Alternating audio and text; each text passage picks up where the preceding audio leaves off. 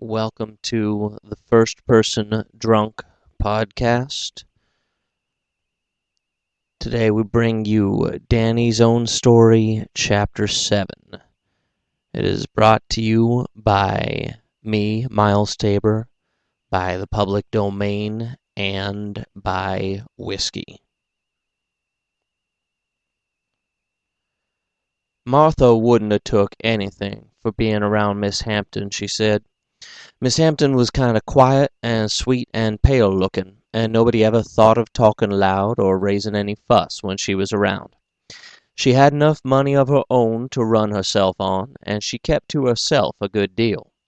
She had come to that town from no one knowed where years ago and bought that place. For all of her being so gentle and easy and talking with one of them soft, drawly kind of voices, Martha says, no one had ever dared to ask her about herself, though they was a lot of women in town that was wishful to. But Martha said she knowed what Miss Hampton's secret was, and she hadn't told no one neither, which she told me, and all the promising I'd done about not telling would have made the cold chills run up your back, it was so solemn. Miss Hampton had been jilted years ago, Martha said, and the name of the jilter was David Armstrong. Well, he must have been a low-down sort of man.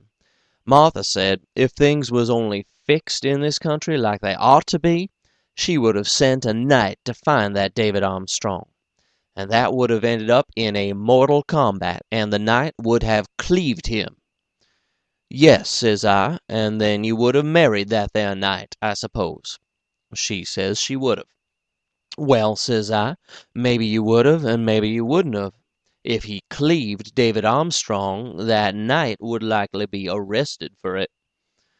Martha says if he was, she would wait outside his dungeon keep for years and years, till she was an old woman with gray in her hair, and every day they would give lingering looks at each other through the window bars, and they would be happy that-a-way, and she would get her a white dove and train it so it would fly up to that window and take in notes to him, and he would send notes back that-a-way, and they would both be awful sad and romanceful and contented doing that-a-way for ever and ever. Well, I never took no stock in them mournful ways of being happy. I couldn't have riz up to being a knight for Martha. She expected too much of one. I thought it over for a little spell without saying anything, and I tried to make myself believe I would have liked all that dove business. But it wasn't no use pretending. I knowed I would get tired of it. Martha, I says, maybe these here knights is all right, and maybe they ain't. I ain't never seen one. I don't know. And mind you, I ain't saying a word agin their way of acting. I can't say how I would have been myself if I had been brung up like them. But it looks to me, from some of the things you said about 'em, they must have a dern fool streak in 'em somewheres. I was kind of jealous of them knights, I guess, or I wouldn't have run 'em down that-a-way behind their backs.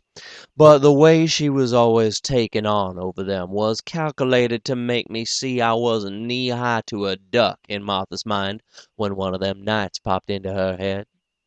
When I run 'em down that-a-way, she says to the blind all things is blind, and if I had any chivalry into me myself I'd have seen they wasn't just darn fools, but noble, and seen it easy. And she sighed, like she'd looked for better things from me.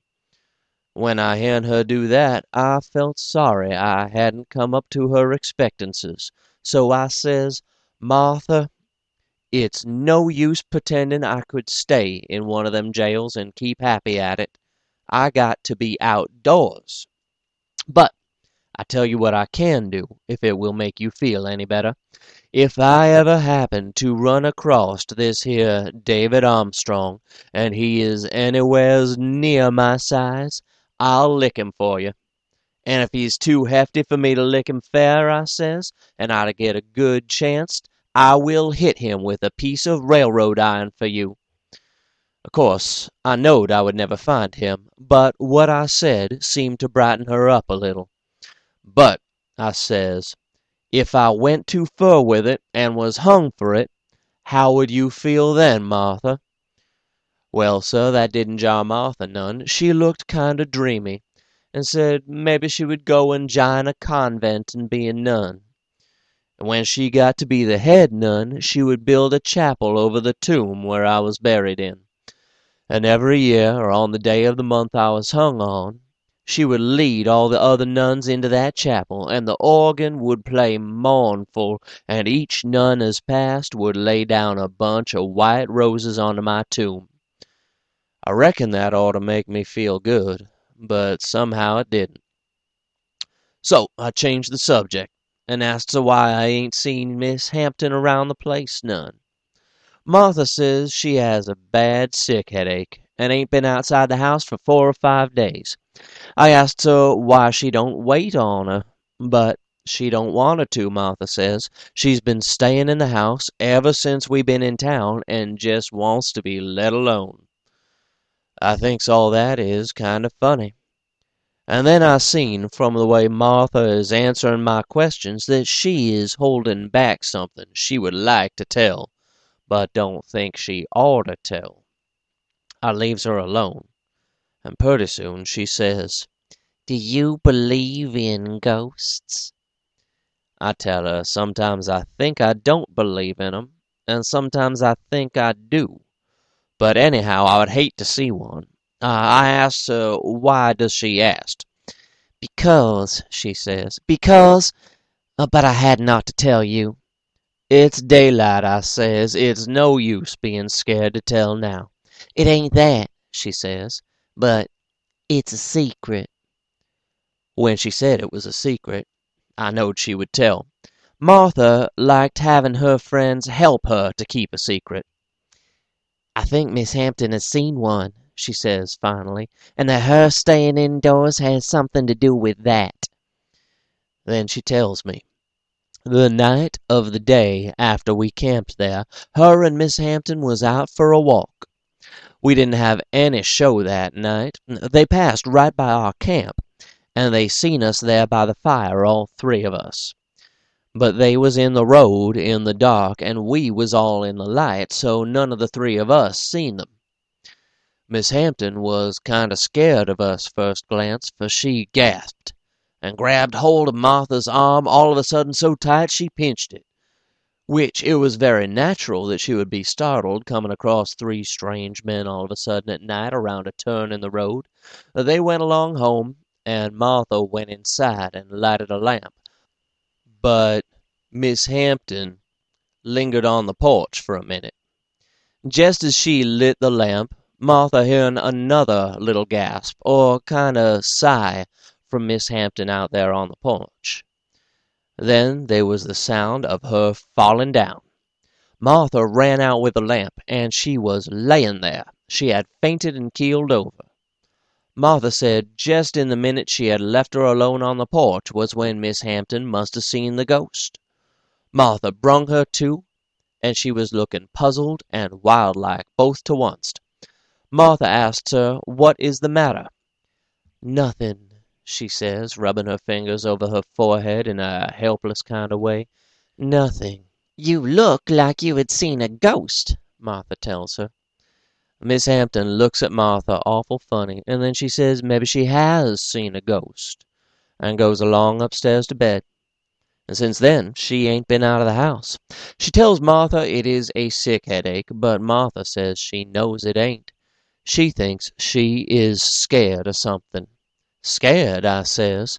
"She wouldn't see no more ghosts in the daytime." Martha says how do I know she wouldn't? She knows a lot about ghosts of all kinds, Martha does. Horses and dogs can see them easier than humans, even in the daytime, and it makes their hair stand up when they do. But some humans that have the gift can see them in the daytime like an animal. And Martha asks me, how can I tell but Miss Hampton is like that? "Well, then," I says, "she must be a witch.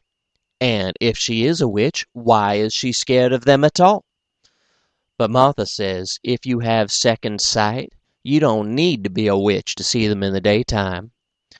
Well, you never can tell about them ghosts. Some says one thing, and some says another. Old Miss Primrose in our town, she always believed in 'em firm till her husband died. When he was dying, they fixed it up he was to come back and visit her. She told him he had to, and he promised. And she left the front door open for him night after night for nigh a year, in all kinds of weather, but Primrose never come. Miss Primrose says he never lied to her, and he always done just as she told him, and if he could have come, she knowed he would. And when he didn't, she quit believing in ghosts. But they was others in our town said it didn't prove nothing at all. They said Primrose had really been lying to her all his life because she was so bossy he had to lie to keep peace in the family, and she never catched on. Well, if I was a ghost, and had a been Miss Primrose's husband when I was a human, I wouldn't have come back neither, even if she had a bully-ragged me into one of them deathbed promises. I guess Primrose figured he had earned a rest. If they is ghosts, what comfort can they get out of comin' back where they ain't wanted and scarin' folks is more'n I can see. It's kind of low down, I think, and foolish, too. Them kind of ghosts is like these here overgrown smart Alecks that scares kids. They think they are mighty cute, but they ain't. They are just foolish. A human, or a ghost either, that does things like that is just simply got no principle to him. I hearn a lot of talk about 'em, first and last, and I ain't ready to say they ain't no ghosts, nor yet ready to say they is any. To say they is any is to say something that is too plumb unlikely, and too many people has saw them for me to say they ain't any, but if they is, or they ain't, so fur as I can see, it don't make much difference. For they never do nothing, besides scaring you, except to rap on tables and tell fortunes and such fool things, which a human can do it all better, and save the expense of paying money to one of these here sperrit mediums that travels around and makes 'em perform. But all the same, there has been nights I has felt different about 'em myself, and less hasty to run 'em down. Well, it don't do no good to speak harsh of no one, not even a ghost or a ordinary dead man, and if I was to see a ghost, maybe I would be all the scareder for what I have just wrote. Well, with all the talking back and forth we done about them ghosts, we couldn't agree. That afternoon it seemed like we couldn't agree about anything.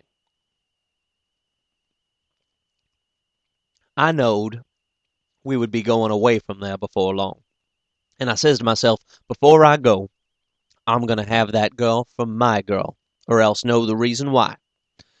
No matter what I was talking about, that idea was in the back of my head, and somehow it kind of made me want to pick fusses with her, too.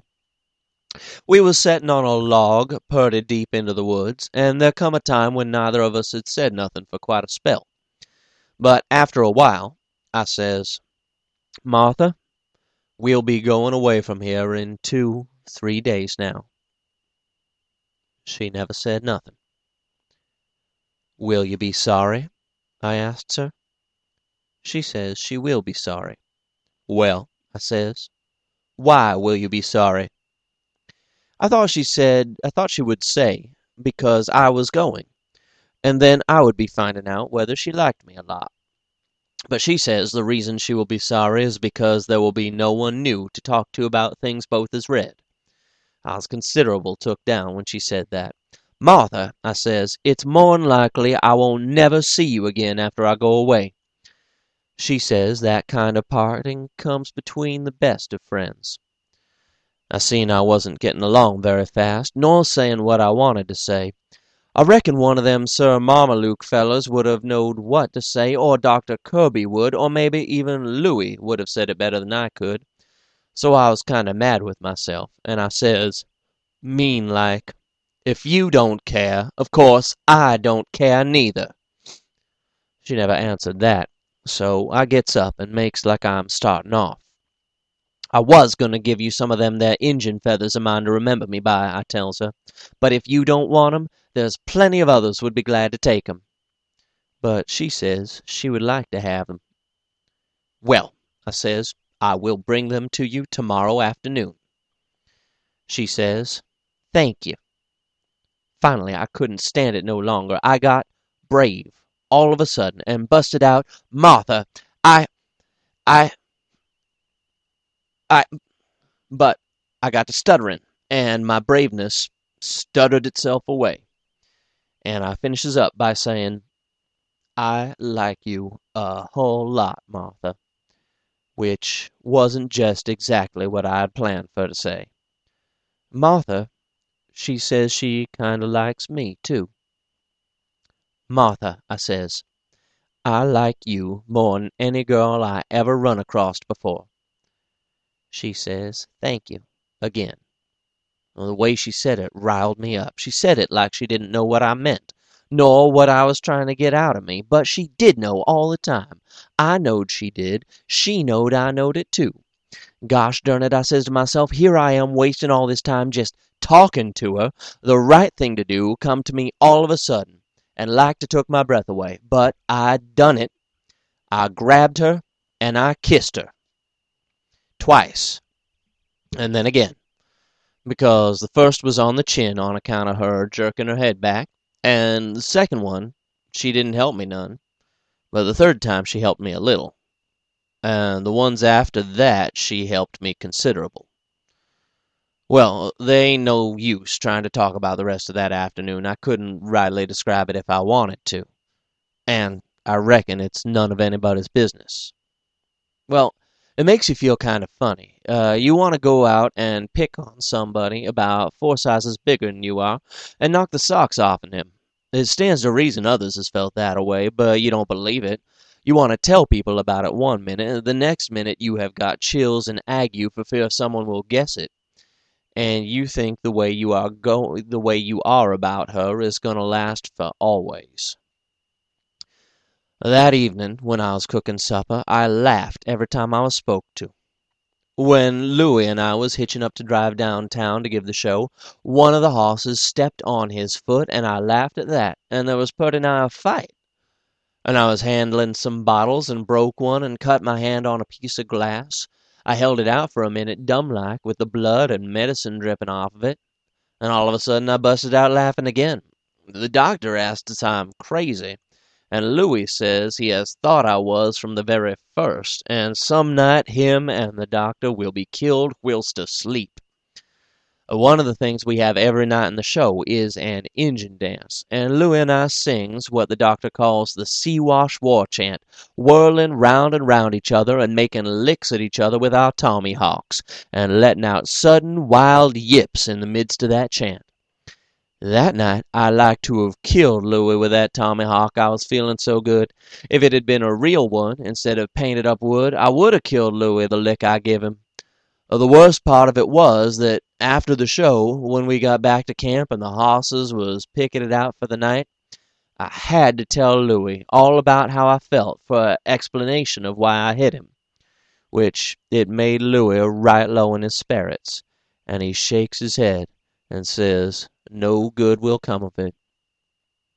Did you ever hear of Romeo and Joliet? He says. Maybe, I says, but what it was I hear and I can't remember. What about them? Well, he says, they carried on the same as you, and now where are they? Well, I says, where are they? In the tomb, says Louis, very sad, like they was close personal friends of his'n. And he told me all about them and how young Cobalt had done for them. But from what I could make out, it all happened away back in the early days, and shucks, I didn't care a darn anyhow. I told him so. Well, he says, it's been the history of the world that it brings trouble.